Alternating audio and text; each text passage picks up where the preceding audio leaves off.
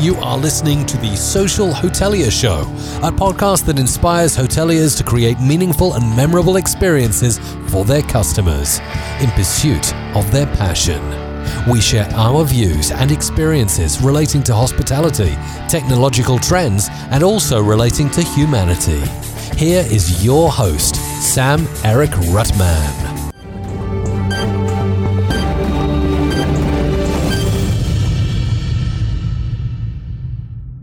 So this is a absolutely fantastic show, and we are very excited to have you with us.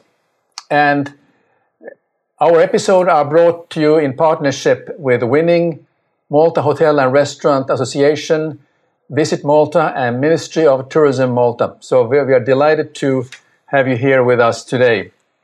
So then, thank you very much again for taking the time to join us. And we will start with our first guest, and I will welcome Serkan Ceylan from Bodrum. Good afternoon, Eric. Yes, good afternoon, and a warm welcome to our episode. And you're from Bodrum, from Bodrum Promotion Foundation.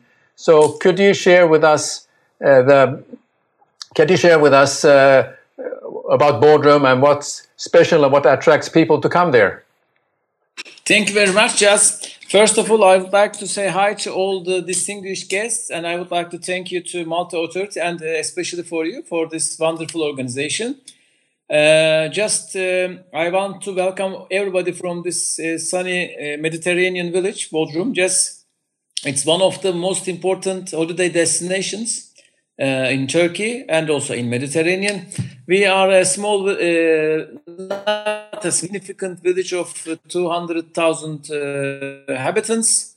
It's just a peninsula close to the Greek island coast and just on the southwest of Turkey. We have approximately 3,500 years of history in the area. And it's well known by the foreign and Turkish guests, especially because of its wonderful climate, especially 11 different bays that are all located in the different parts of the peninsula, a great historical heritage, a great historical background, and also which is popular by its entertainment, restaurants, nightlife, plus its Blue Voyage, which is very significant to this village, which is done by wooden gullets that are created here for luxury cruises. These are wooden yachts. And also because of its climate, we have availability to have tourism activities for approximately 8 months of the year. Very good. Now, could you give us a recap of 2019 and then leading to 2020? How was the business in Bodrum? Yes, 2019 was a very flourishing and very motivating year for this destination because of the regional crisis and the effects of the global crisis around the world. In 2016, we have a decline in the tourism industry around the region, but starting with 2018, we had an increase in the numbers and the figures. And 2019 was not the best of the times, maybe, but it was a very motivating season for 2020 till the pandemic period. We had a figure of approximately 900,000 guests all around the world visiting the area. And because of the foreign tourists coming from different destinations and from different markets, in 2019, we had a very motivating season, as I mentioned before. Then 2020, we had a very good figures in terms of reservation and tours, including the cruise industry, Blue Voyage, hotels, tours, tour operators, and flight numbers was very, very motivating for us till the beginning of pandemic. Unfortunately, like all the Mediterranean cities, we had a big hit with the beginning of 2020, and we had serious cancellations. And unfortunately, the sector had a great investment to the premises because of the figures that they have in 2019. So they invest a lot of money trusting the figures of the 2020. So it created a big gap for the, especially for small and medium-sized enterprises in the tourism sector. They had a big hit, unfortunately.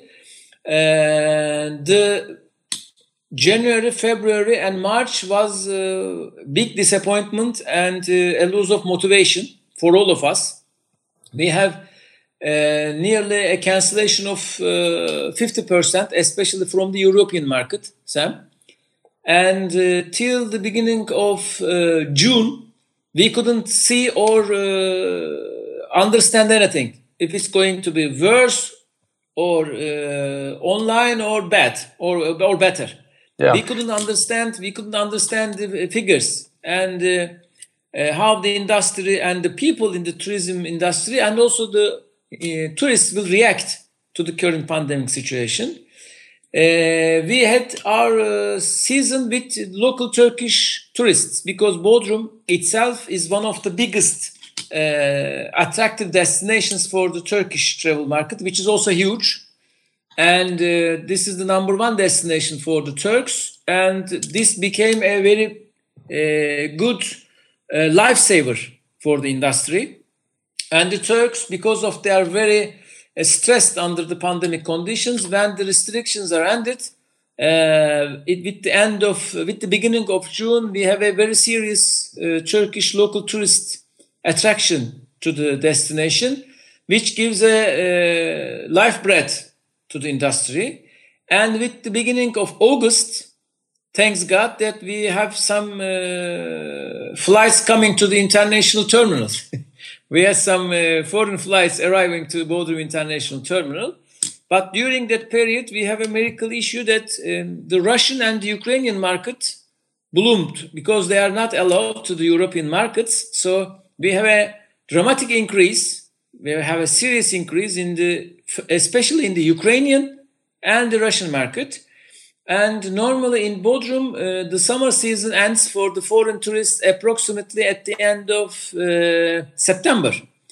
But because of this Russian and Ukrainian boom, till the end of October, till now, we have a significant amount of tourists traveling around. And if I have to be honest, it's not the worst of the season that we have. Still, we have more than 50% of loss from the previous year and maybe more from the expected of the 2020. But we survived. Now, Ukrainians are the number one as foreign tourists, but I have to mention again that the Turkish tourists are always number one in Bodrum. They are always here. And when we talk about the foreign markets, the Ukrainian market is number one, the Russian market is number two, and the Polish market, which they have a serious amount of tourists coming here. And very surprisingly, we have serious amounts of tourists coming from the Balkan countries, from Serbia, from Croatia. We have some arrivals from there. And this pandemic gives us an interesting opportunity to meet with new customers. Excellent, when we talk about foreign guests. Yeah. So what has changed in Bodrum in light of the COVID-19? And you notice that there are certain visitors who are coming year after year from the same destinations, and now you have a new, getting more Polish, and it's very, very good to hear that. But from your point of view, what has changed in Bodrum, or if anything else has? Yes, we have some changes, seriously. First of all, the population increased in the area. The Turkish tourists who are coming here for holidays, for leisures, are now becoming residents in the village. And they are just choosing to stay here. And also, this is also a popular idea for the tourists also, because during the COVID period, people are trying to try to leave from the places with big cities. They are trying to change their lives. It created a new lifestyle. And Bodrum significantly become one of the best attractions to live because we have all the modern infrastructure that you can have in a big city. Plus, you still have a wonderful sea and a local life and the country life. So the population significantly increased in the village. We are turning to a city now. This is number one change after COVID. The second change is, of course, till now the Dutch and the British market was number one. And different than Antalya, Bodrum was not very familiar with the Ukrainian and Russian markets. We always have Russian and Ukrainian guests, but they had never been number one. So of course, they have some different attitudes and different expectations in the area. And our tourism sector is just combining with them, with these new destinations. And also because of this huge attraction, now Bodrum is a serious place for investments. We are having almost all the international brands in Bodrum, like Kempinski, Hilton, Swiss. And now, during this period, more international brands are seriously investing in the city. Now we have Four Seasons coming on the way. Ritz-Carlton is coming on the way. According to the local governor, approximately $3 to $5 billion of investment is on the way. So, by a coincidence or by chance, Bodrum may become a center of attraction for investments, and the economy is booming, if I have to be honest. And where is this investment coming from? If you are able to share that? Yeah, it's just coming from the international investment groups, not specifically from one country, but these are the groups that are making, these groups all in the Europe, Russia, and Middle East. These investment groups are also collecting the hotels or the tourism investments that are left unattended or unfinished. Now they are all taken by some big groups for investments, and also because of this increase in population, real estate market is booming also, both for constructions and both for hire. And the recent real estate stocks that have been staying still for the past 5 to 6 years maybe are all finished in the 5 to 6 months. Excellent. And so you are in charge of the Bodrum Promotion Foundation. So what is next for Bodrum? What is in your focus? Yeah, now the Bodrum is becoming very popular as a luxury destination, as a luxury tourism destination. Till now, we have the tourists coming from all different countries and also both coming from different economic values. But now, in the COVID area, we experienced a huge increase in the luxury tourism. We have 5 big marinas in the city, and all of them is almost overbooked at the moment. And the Bodrum Promotion Foundation is to keep the image that Bodrum has a product to offer for all parties in all earnings and in all economic sections. But now in the following 2 years, it seems that we will be more increasingly focusing on the luxury segment market, both in Russia and in Europe. That is excellent. So all the viewers now, you have heard some interesting update by Serkan about Bodrum. So just write in your comments or any questions that you have, and we will address them at the end of the show. So thank you very much again, Serkan, for this update. I really appreciate it, and I'm very glad to see that you seem to be all smiles, that things are, you have the good things going for you in Bodrum. I'm really happy about that. We all share that happiness with you. So please stay with us now, and I will bring you back towards the end of the show, and I will invite now next Nikos Hadjos. So thank you again, Serkan. I'll be here. Thank you, Eric. So my next guest is Nikos Hadjos. He's a strategic advisor for hotel investments. Welcome, Nikos. And you are from Athens. Yes, thank you, Sam Eric. Glad to be here and to share with the viewers about the status of the COVID here in Greece in general for the hospitality.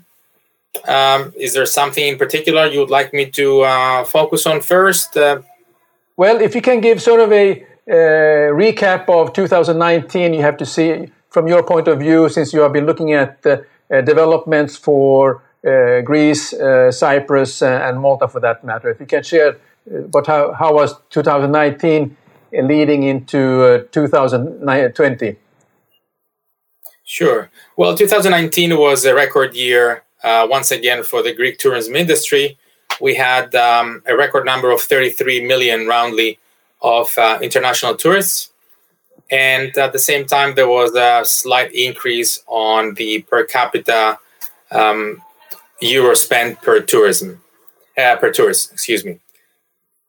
With regards to the occupancies and the average room rates for the hotels and specifically for the resorts, that was also a record year for the majority of the resorts throughout the country, the islands and the mainland too.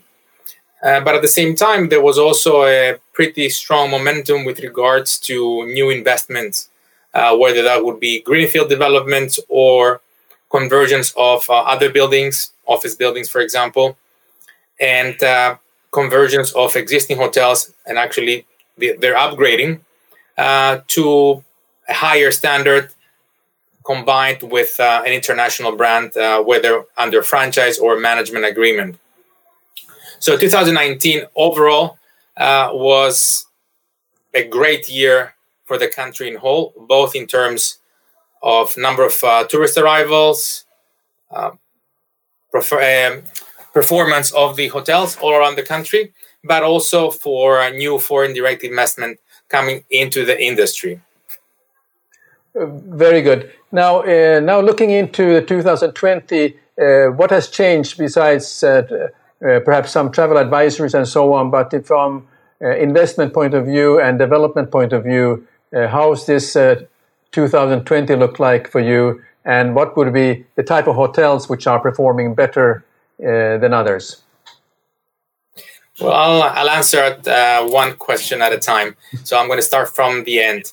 Basically, right now, despite the fact that globally we have been experiencing the worst season ever, I would say, in Greece in particular, the resort sector, strangely enough, at least the hotels that decided to open their doors for their guests, actually have done better than what they were hoping that they would do.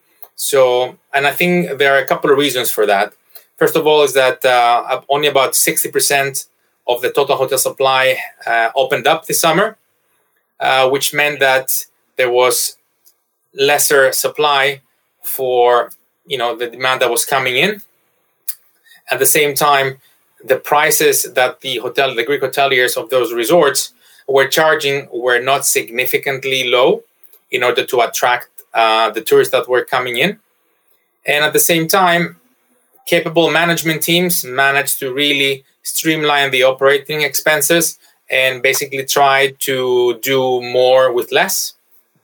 So this had, as a result, a number of hoteliers that I've spoken with and in all major resort markets of the country to actually have been positively surprised by the results they were able to achieve.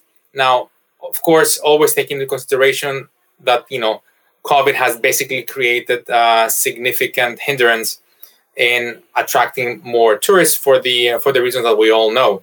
But nevertheless, the majority of those hoteliers, which again are the exception to the rule, managed not only to actually reduce their expected losses, but actually some of them have made profit, which is a major achievement in times like this. Now, going on the other side, the city hotels of the country, and primarily in the two major cities of Athens and Thessaloniki, unfortunately have been suffering severely for the simple reason that whoever came as a tourist to the country have mostly gone through charter flights that flew directly to the destinations. And at the same time, the city hotels have also have been focusing on MICE business, conferences, big groups. And unfortunately, this sector has been severely hit, and nobody knows how long it's going to take before we can see some rebound. Now, with regard to the hotel investment from the other side, it's an interesting story.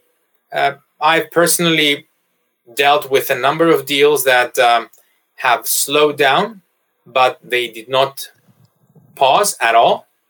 And I think this has to do primarily with the investment risk profile of those investors. There are certain investors that are more conservative, and of course, considering what's happening right now in the world, they have decided to basically put on hold any investment activity. But there are others that basically they see the current situation as a great opportunity to move in fast and find the opportunities that no one else would look at. So we have investors of this nature, and I would say that they have been capitalizing on the available few deals, and I'm sure that they will benefit as soon as things will start to recover. So I cannot say that the damage due to COVID in terms of hotel investment has been severe, but looking also for 2021, I think that there will be an even further growth in the momentum of both investment funds, family offices, and high net worth individuals wanting to bring their capital into Greece and invest it.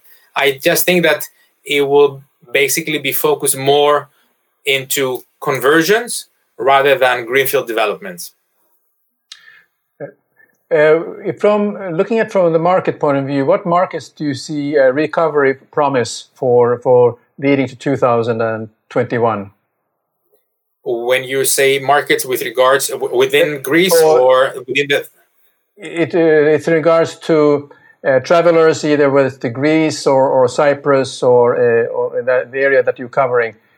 I think that especially in Greece and Cyprus, the first sector that is going to recover, in my opinion, will be the leisure, because first of all, now a large number of hotels, of resort hotels, have basically adopted the new COVID measures that definitely make the tourists and in general the visitors for these hotels to feel safe.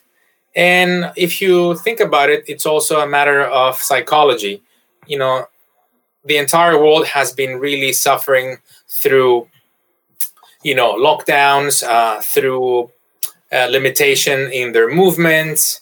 And for sure, the moment that things start getting a bit better, whether through the discovery of a medicine or of an injection, I think the first thing that they would want to do is to take a vacation.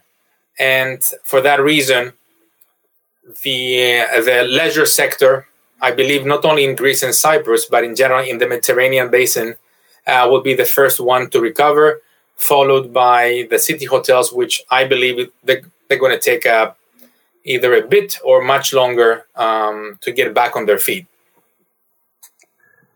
If you're looking at what are some changes that will not happen in the industry? For instance, consumer behavior, service, guest experience, or valuations. Are there things that you see that will not change in our industry? Yeah, I mean that's an interesting question. I think that the human interaction, I believe, even though now it's heavily limited, I think it's going to come back because, I cannot see personally hospitality without the human element into it. Now, I think that perhaps in the economy or the limited service sector, where, of course, automating of different functions also result in cost reductions, I think that's going to be basically adopted on a permanent or on a more permanent basis. But when it comes to full service and luxury, I think that it will be impossible to replace the human interaction and the warmth that the staff can offer to a guest with any high-tech robot can offer. Absolutely. I mean, service and human interaction, that's the glue that keeps a hotel together. Correct. Yes.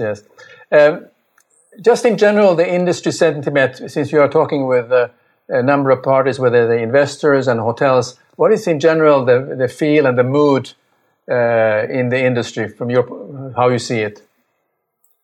There's great concern about how the 2021 winter will pass, because again, the initial hopes that we will be able to get the injection or the medicine sometime towards the end of the year, I think they have been proven wrong.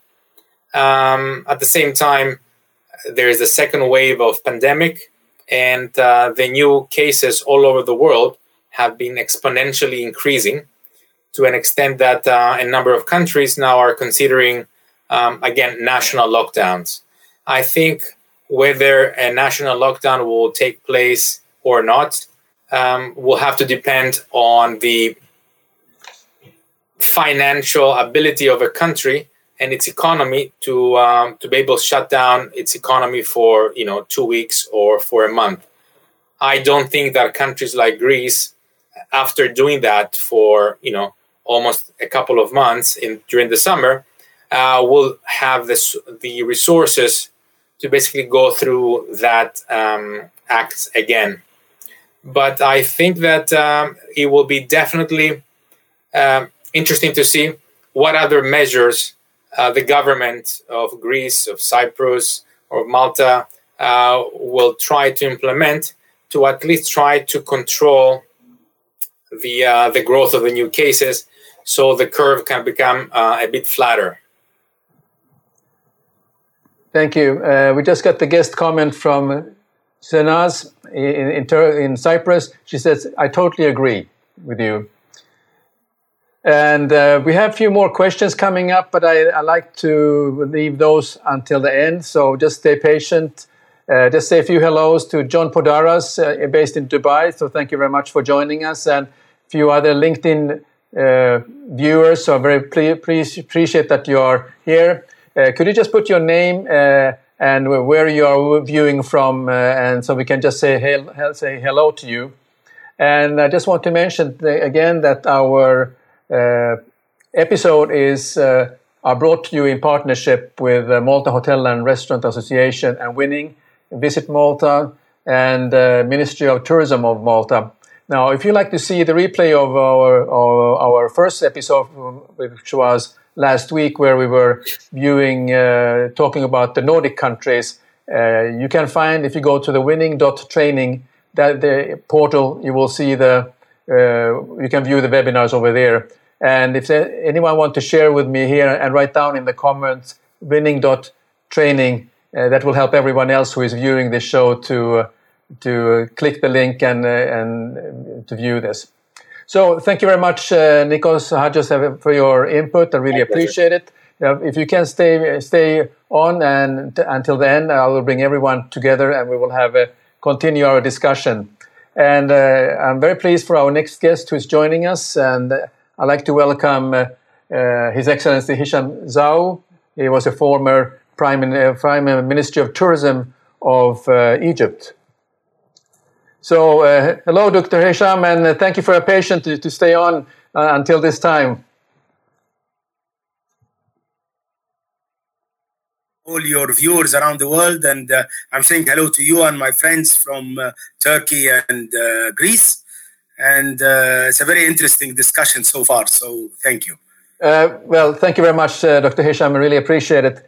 You have a great experience in travel and tourism industry, and so we would be very interested to hear about your views. And considering that Egypt has experienced peaks and valleys in tourism arrivals since 2010, could you share us with the current situation in Egypt has affected because of the global pandemic, and possibly what are some inspiration you can share how we can move forward? Okay, thank you very much. Yes, I did have my share about those valleys and the tips of the mountains in that industry. Yes, from 2010 to date, we had a zigzag situation when it comes to the influx or inflow of tourists into Egypt. But as far as the Egyptian tourism experience, we had it for a long time. But I always remind myself and my colleagues in my country and around the world, like I listened to your Nordic guests in the last episode, where they said that tourism may get sick but never dies, and that's very, very true for our industry. So I just want to comfort everybody else that the proper flow of tourism will come back. We need to have some patience and belief that our industry is still vibrating and will continue to be so for the coming decades. As far as Egypt, if you look to the figures that we had between the year 2000 and 2010, there was incidents that we had drops because of one incident or other, a terrorist attack or so, or the famous 9/11 in 2001. All this affected the flow, but the zigzag was there. But if you look to the figure in the year 2000, we received only 5 million tourists, and in the year 2010 we received almost 15 million. To be specific, 14.7 million tourists arrived. So in spite of the zigzag, the curve always, or the point of that curve looked upwards. And I think all of the rest of the our colleagues around the world witnessed the same. Even if we have some bad times, things move in a better direction immediately. Maybe this time is a very difficult and very strange situation with the pandemic. Of course, Egypt is really suffering a lot, like many other destinations. Maybe the destinations of Turkey and Greece did a little bit better than us this summer. But I believe the treatment or the vaccine will be sometime, I hope soon, because it's not the industry alone, not the tourism. It's the whole economy of the world is suffering. And accordingly, I believe things will be better in that sense in the future. But you need to be, even in those times, on one hand, positive, yes, about the future, but you need to act. My advice, because my experience is basically between the private sector and public sector for the many years I worked in that business, but I will start with the fact that in a country like Egypt, I think the same thing in Greece or Turkey or around the world. The public secretary, the government, the minister of tourism, if he's there, is basically working on leveling the environment for the private sector to work. So the private sector has to get in touch with the government. You are the experts, the private sector. You are the hands-on people with the hands-on experience that you need to flow with your info to the person in charge to help him or her sitting in the driving seat in the government to draft the good policies ahead. So my experience myself at one time, because of some incidents that brought some of the source markets, like for instance, the German market that is very important to Egypt was down at one point. I just took the bull by its horn. I traveled to Germany. I met the officials, and not necessarily the tourism officials. Actually, people at the foreign affairs. I mean, people that are giving travel advisory and advices to the public, the potential consumer, the tourist, not to travel to a specific destination. You need to work on that, because any promotional activities you do will be hindered if this obstacle is there. So, for instance, I would give a salute to Turkey, because I understood that last summer the Minister of Tourism took the Minister, as I heard, the Minister of Health, and left to some source countries and worked with them to see their request in case they can open the door for tourists to flow to the destination, what to do. So this is an example. What you should do is ensure that to have a two-way communication with the source markets at large, and then work on forward. Of course, I would take that opportunity also, Sam, to say that things will move into stages. As I heard now, and the rest of our viewers heard, the domestic market is important in these bad times. Domestic market is growing in the world. So you need to address that market very well and see its needs, because that will be a savior on those transitional periods. Then you move into understanding the international profile of guests in the future. I would imagine, as we just heard, concentrating on the resorts, on the open areas, on vacationing, on change, real change, will be important. But who will travel? I think also the younger crowd, the millennials, will be a very good market, because the older generation will tend to move domestically, but the younger generation will move. That will bring us to technology. You need to address the issue of the digital transformation that took leaps in that COVID-19 situation that we're in today. These are elements I believe we should take into consideration, all of us, in the coming period. I don't want to dwell. If you'd like to ask me anything else, I'm at your service. Well, thank you very much, Dr. Hisham. You have covered really some wide things, and I'm very in preparation for meeting you here digitally, I was quite impressed of how you, during your time as the Minister of Tourism, took the, as you call it, the bull by the horns, and you led a campaign really to bring back and inspire some countries who had, for whatever reason, they have decided not to open the doors to go to Egypt, but you did that. I think that's to salute you and also an inspiration for all of us. But I have a question there. What is the industry sentiment in general in Egypt at the moment? What are they expecting the government to take care of things for them, or are they also proactive as you were when you were in the seat? Well, it's a sort of a mix. I think the government did, like many other governments, did lend a helping hand when it comes to delay of payments.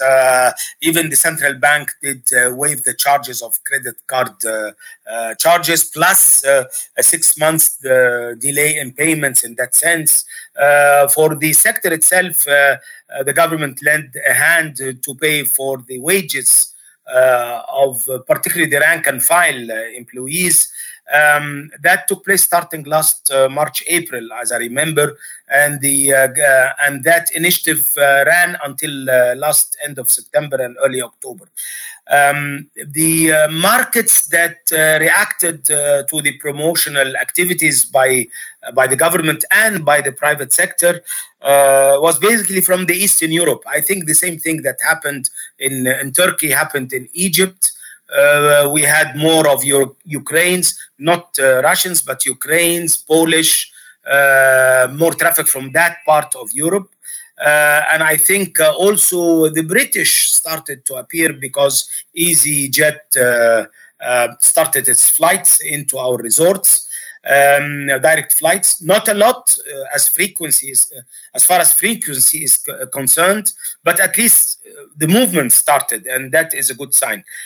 We still have great high hopes, not for the moment, because naturally two elements is taking place in the source markets, particularly in Western Europe, which is a very important source market for our country. There is lockdowns, as we are all witnessing now in Europe, in France, in Germany, in Spain, and even expected in Britain, or maybe short lockdowns, but the tendency is there for that. So I don't think any decision for flying into the country from that region, that part of the world, to the Mediterranean at large basin, I think will be delayed. So we should be thinking, all of us, and I think that's what's happening as sentiments is concerned in Egypt, for next spring and summer, not this winter necessarily.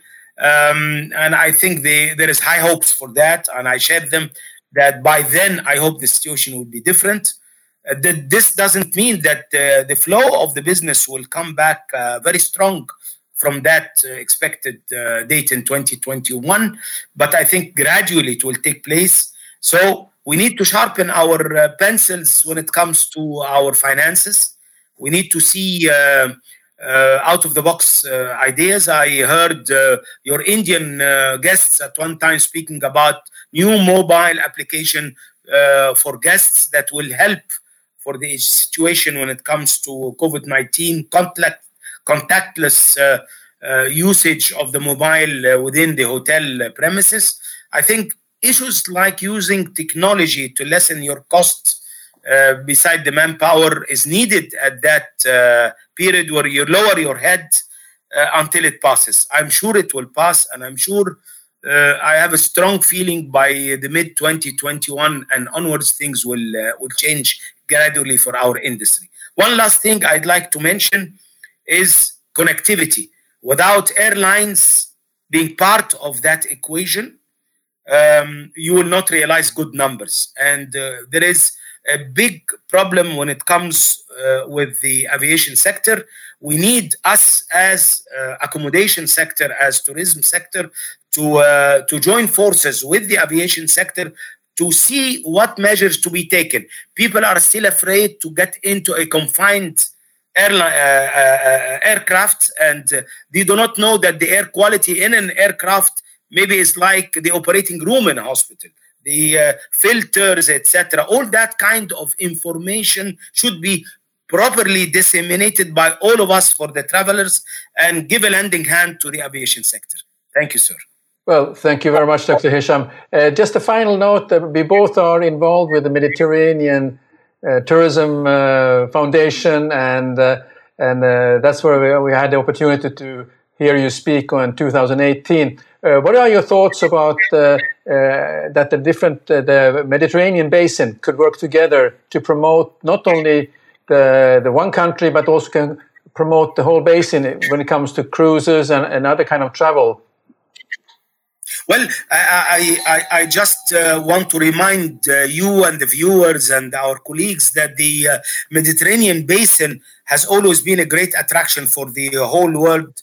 It attracted 1/3 of the tourism pie of the world until 2019. And I think it will continue to do that. But I think the Mediterranean should work together in promotional activities, joint promotional activities, exposing its culture, its beauty, its diversity.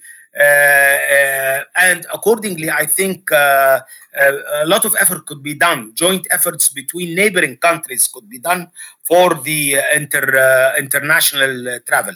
Having said that, to be pragmatic and practical, neighboring countries can make joint programs in the Mediterranean basin for the long-haul destinations. As a lot of my colleagues would share me and agree with me, that people coming, let's say, from the USA to the Mediterranean, it's not like the European, which is very close. The European source market is very close. They go to single destinations. But attracting those long-haul clients, South America, USA, Far East, they can come and visit more than one country in their visit. So I do welcome the initiative of us as Mediterranean countries to work together, particularly the neighboring countries, to work with the airline industry and work on promotion for long-haul passengers or tourists. Thank you, Dr. Hisham. Just a comment from one of our viewers, Moin Kandil. He said, I agree with Dr. Hisham that the future of tourism is the younger generation, and therefore the industry should gear to them with more advanced ports and infrastructure to accommodate the new technology. So thank you very much, and for your inspirational thoughts today, Dr. Hisham. And I will bring everyone in now for our final portion of our episode. So we have here on the screen with us, we have our friends Serkan and Nikos, and then of course Dr. Hisham. So let's see if anyone any additional questions. I have one question that comes from John Podaras from Dubai, and he says, "What advice do you have for investors who may seize a great opportunity but may well face a considerable time lag before seeing positive cash flows until the market recovers?" that is his comments. If I can get the full comment here into the screen, I will put it here. So, what advice do you have for investors who may seize a great opportunity, but may well face a considerable time lag before they can get the positive cash flow? Nikos, do you want to take a stab? Sure. Around this? Sure. I think that a number of opportunities that are right now being pursued by investors are opportunities that will be actually completed in the next 24 months. So basically, in that way, the investors that actually will be investing their funds have already taken into consideration the fact that the recovery might take a bit longer than expected. We all hope that it won't be, but it might as well. And therefore, they have already, done their capital budgeting exercise, looking at the horizon of 24 months to start making some money. Now, there are, for investors that actually are looking at opportunities that may as well start producing cash flows from the next season. There, I would think that they would have to be a bit more creative, and especially for Greece, because I don't think that there's a similar program in Cyprus or Malta. They should definitely capitalize on the different incentive grants that are being offered by the European Union for development. And these grants can be quite generous depending on the geographic location of the property. So these can go up to 40% of the total cost of investment. So we're talking about significant capital that is being given away to the right candidates. So that would be, for me, a piece of advice for investors that my friend John Podaras is looking at right now. Thank you. So I was just looking at some other questions or comments. Let me turn over then to just some general questions. What do you see is the future of travel? Dr. Hisham, what is your looking at the future? What is the future of travel in your view? It's very difficult actually to answer that question, to be very honest with you. But what we can agree all, I think my friends Nikos and Serkan would agree with me, and yourself, Sam, that post-COVID clients and travel will be different. I mean, there will be more focus on issues of safety when it comes to traveling. The issues of what will happen to me as a tourist if I arrive into destination and I have a health problem. Not necessarily COVID, but generally, because COVID made health come to the forefront. So our destination infrastructure when it comes to health areas should be ready for that, and we should be always comforting clients in that respect.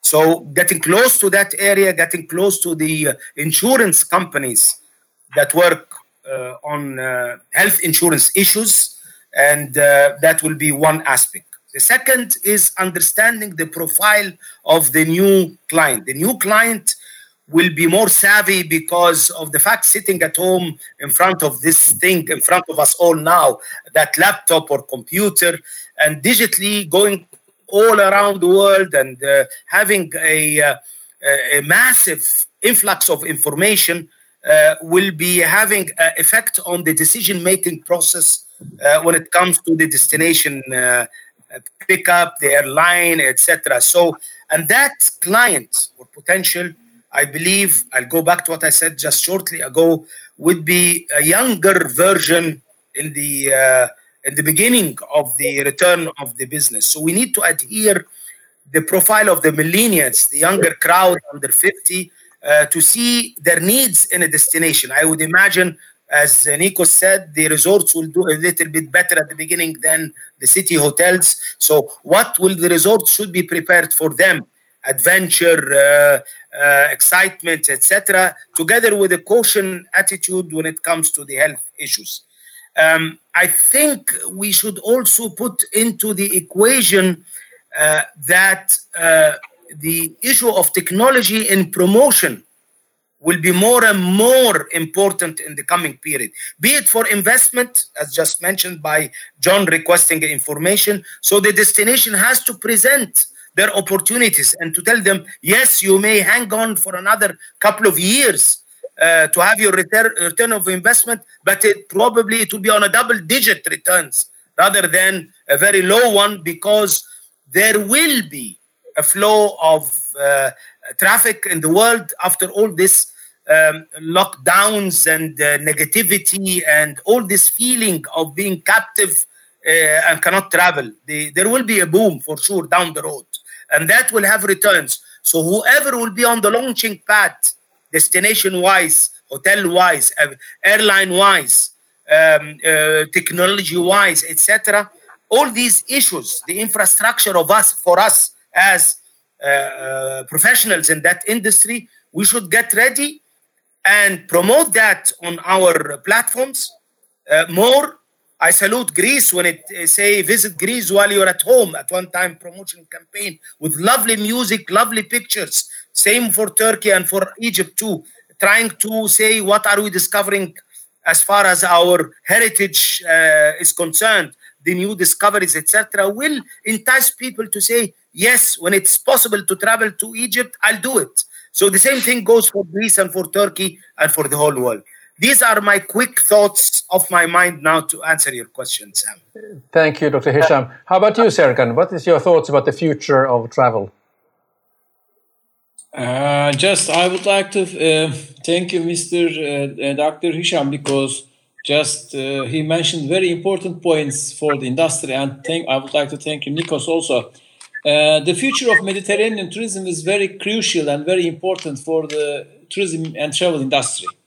And as His Excellency mentioned, if we can be ready on the launching pad, just covering all the Mediterranean countries, there will be a boom in the coming future. Unfortunately, we cannot give a specific date about this launch, but I'm definitely agree with Dr. Hisham that it's going to be soon. And I also have the same idea that it never dies. It can become sick, but it never dies. So technology is very important. And one important thing that all the actors in the travel industry, including the governments and the sectors, must put in mind that all the things that we mentioned as normal before has died. That normal is finished. Now we are talking about something definitely new.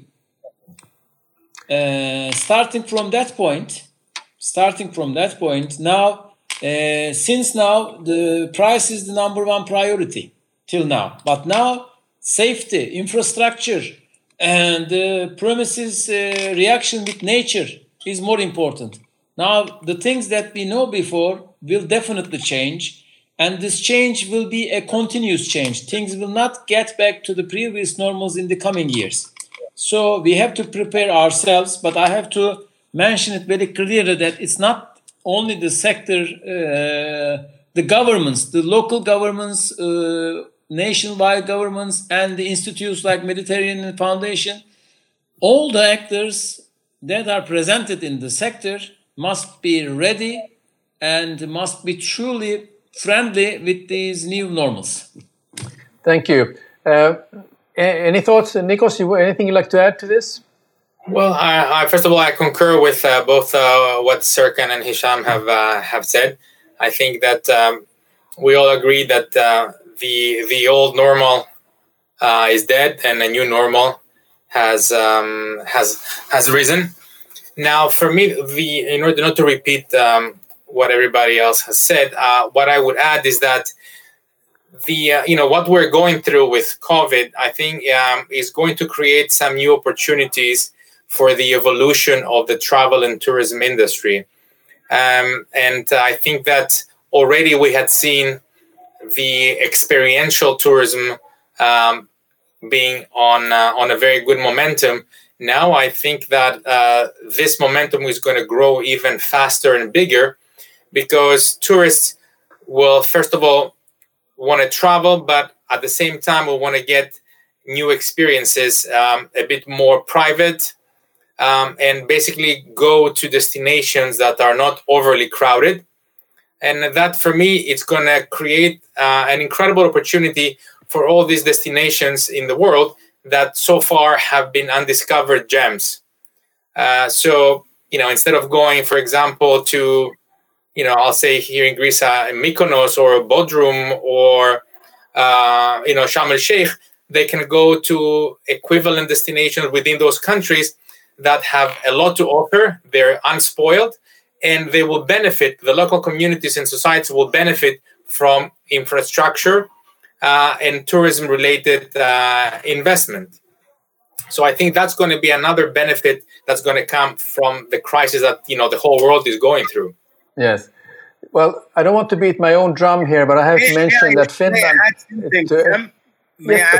Yes, of course. So I just wanted to add to all what we have been saying at the moment, two aspects.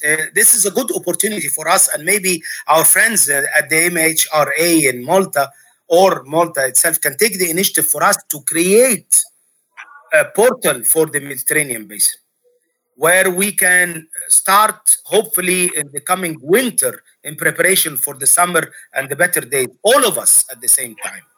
And the choice will be good. It's like a big choice for the potential consumer to come and do it. That's one thing we can work as a project, all of us. It will benefit the industry. It is not true competition means that we do not, all of us put hands together for our Mediterranean basin in that area and work together. That's one thing. Secondly, to ask our governments to focus on the promotional issues of geographic specific, not country specific, because the WHO gives numbers and let's say Egypt has a rise in the infection. But actually you have, like in Greece, like in Turkey, like in many other destinations, areas geographically almost free of the COVID.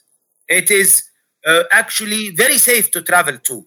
So we need to advise the government to make promotions on geographic specific destinations and tell the world in the source markets to say specifically Egypt yes, or Greece yes, or Turkey, but that area, Antalya or Bodrum or the Greek islands, Greek Mykonos or whatever you pick, is these are the figures which will show it is very safe to travel to. These are the two advice that I can give at the end of that show. Sorry to cut you, Sam. Not at all. I think what you said was far more important, because I was only want to mention that we have found out here in Finland, and I didn't want to beat our own drum here, is that because Finland has not been considered a mainstream destination for international travel. It only as a hub to cross over to Europe from Asia, for instance. But now we find that there are interest of coming and spend longer time because of the pure air and also sort of the safety and sort of the peacefulness.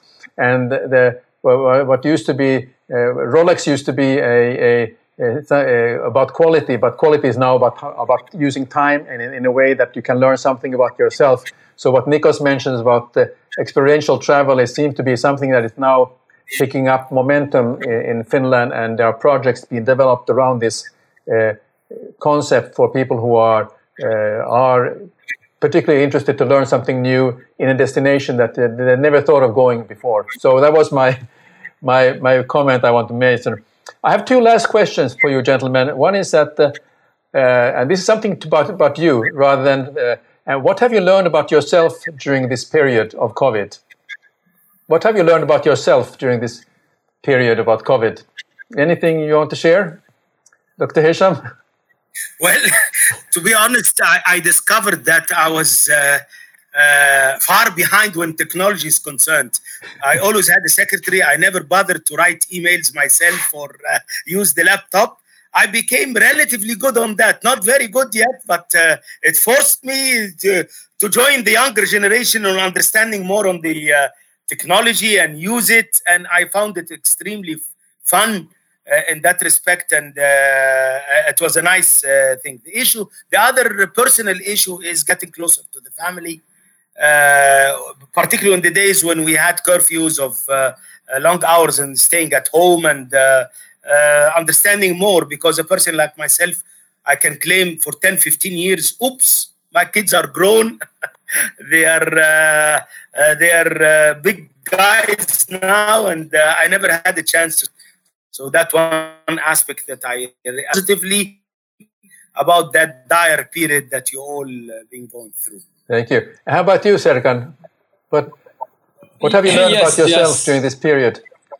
Yeah, just like all of us, we are working very busy, and time is running up. So we are running, we are following the timeline that we had in our agenda. And just a break on the timeline let us some great time to get into our inner selves, and at least to check our experiences, and maybe just to create some new ideas and to reach to new conclusions from all these experiences that we have in the previous time.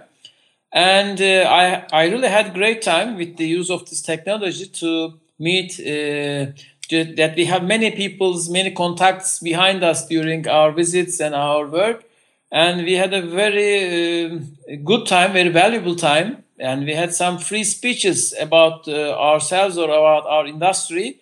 And it was a great opportunity to regain our contacts back, and to contact with them, and to share some humanly interfaces, let's say, during a computer. With a computer, it's a little ironic, but with the use of the computer, we had some time to realize and to remember our old friends, to chat about what we had in the previous years.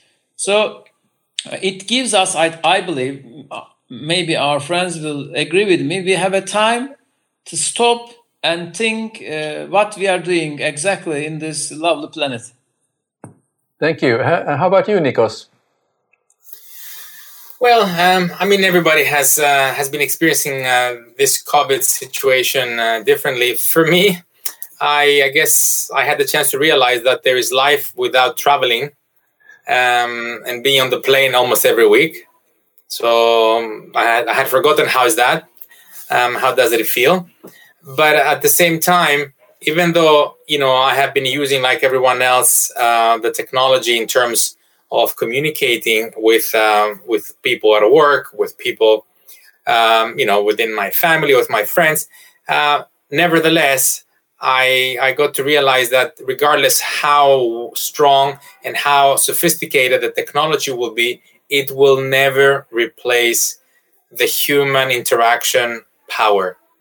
I mean, and for me, that was a lesson that I think that a lot of people have learned, and that's for me is a good sign that as soon as the new cases will stabilize, and there's going to be the discovery of the medicine and the injection, slowly but surely people will want to get back into interacting with one another away from screens and microphones. And I think that's the foundation of hospitality, whether it's corporate, business, or leisure. Yes. Also, I'm sure we all have seen some generous acts that has been evident during this COVID period, and I just want to share just a small story, and I'd like to ask you whether you have seen some generous acts during this time.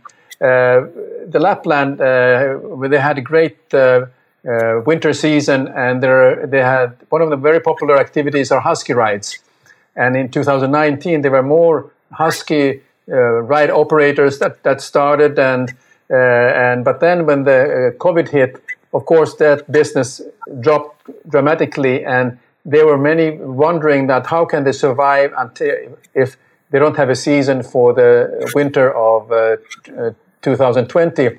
And there were threats actually that they would put away these small puppies and also the young ones that they've been training for the season. So this created a very emotional upstir here in Finland, and there were people started to donate money.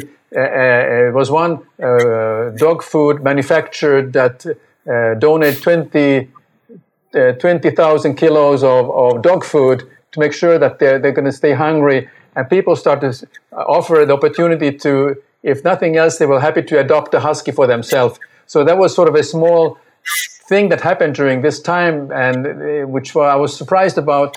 Not in a way surprised, but I was happy to see that there is a passion about many things. So I was wondering, anything from your part of the world that you have seen, which are sort of the generous acts during this COVID period? Dr. Hisham. Well, similar to the story just mentioned, in our Upper Egypt, in a city like Luxor or by the Nile River or Aswan, there is a lot of people that is depending on tourism, like kalash owners that has horses and horse carriages. They take the tourists around in the city, and they live on a day-to-day basis. Felucca, those boats on the Nile, to take them around on a Nile ride. In that sense, they lost the opportunities in that because of what had happened of the pandemic. But on one hand, the government and other respectable businessmen and Egyptian citizens grouped together to collect money and donate money for the food and the medication of the horses and the animals in these cities in Egypt, which is a very generous act in that sense. And I believe it gives a very good signal for people getting together in those some difficult times, which lifted the spirits and gave some positive feeling that we can hang in together until that storm passes and we get back to normality. Thank you. Thank you. Serkan, anything you'd like to share? Yes, during the lockdown period, Eric, just when the general lockdown ended in Turkey, just the lockdowns for elderly people who are older than 60 goes on for a long period, about 2 months. And during this period, a voluntary group emerged from the social media. And for the elderly people who doesn't have kids or relatives who are close for them, for their shoppings and for their daily needs, just a network created, totally volunteered from without any political or government connection. And people checked the relatives, neighbors who are around them, and people created a network. And this network daily, some days daily and routinely, check these elderly people for their shopping needs, for their daily needs, for the things that they may need to buy outside.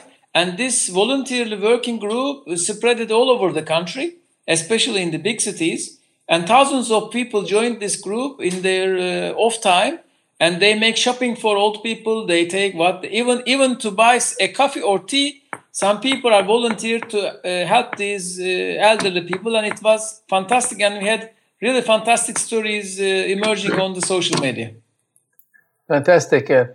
Nikos, anything you'd like to share on this point? Actually, I had seen the same initiative being done from what Serkan was saying, in Germany and the US. So I'm glad that, there are people with a similar mindset. Now, from the ones that I was able to see or hear, is basically a number of very wealthy Greek business people basically had made donations, whether it was masks or gloves. These are, which of course, during the first couple of months were an extremely scarce commodity. And of course, and unfortunately, some traders were really taking advantage of it, charging 2 or 3 times more than it was supposed to be. So with the action of those wealthy business people, basically they managed to be able to offer easily 100 to 200,000 masks and pairs of gloves to people that were in need, in hospitals, to medical staff that also was running short because of the influx of incidents that are coming in, but also to a number of refugees that Greece has been basically hosting now for the last couple of years. And unfortunately, they have been living through very difficult living conditions. Very good. Well, gentlemen, thank you very much for this very interesting episode, an interesting discussion, and for your great thoughts and inspiration to all the viewers. And we will conclude this episode for now. And I just want to mention that we are back next week, and our next episode will be from North America, the day after the election. We're not talking about politics, but more about tourism and hopefully the positive things that may come up over there. And since if you are having not chance to see our live feature, or you'd like to know when we are going next live, you can either go to the winning.training portal, which is the portal with whom we are working for this show. But also you can go to my YouTube channel, Sam Erik Ruttman, or if you are following me here on LinkedIn, join me here also. I'll put all the announcements on the various channels, make sure that everyone will have a chance to see it. And also I put it on Twitter, in fact, to make sure that the ones who didn't see it will see it anyway. So with this last word, I want to thank the viewers. I'd like to thank the replay viewers who didn't join us live. And I'd like to thank my friends, Moen, Shenaz, and John Podaras in Dubai, and everyone else who I don't see their names, for joining us. So stay well and stay safe. Thank you very much, Jan. Thank you. Thank you, Sam, for inviting us. Thank Take you. care. Bye-bye. Thanks for joining us this week on the Social Hotelier Show. Make sure to visit our website, b8bhospitality.com, where you can subscribe to the show in iTunes or Spotify, so you'll never miss a show. While you're at it, if you found value in this show, we appreciate a rating on iTunes, or if you simply tell a friend about the show, that would help us too. Be sure to tune in for our next episode.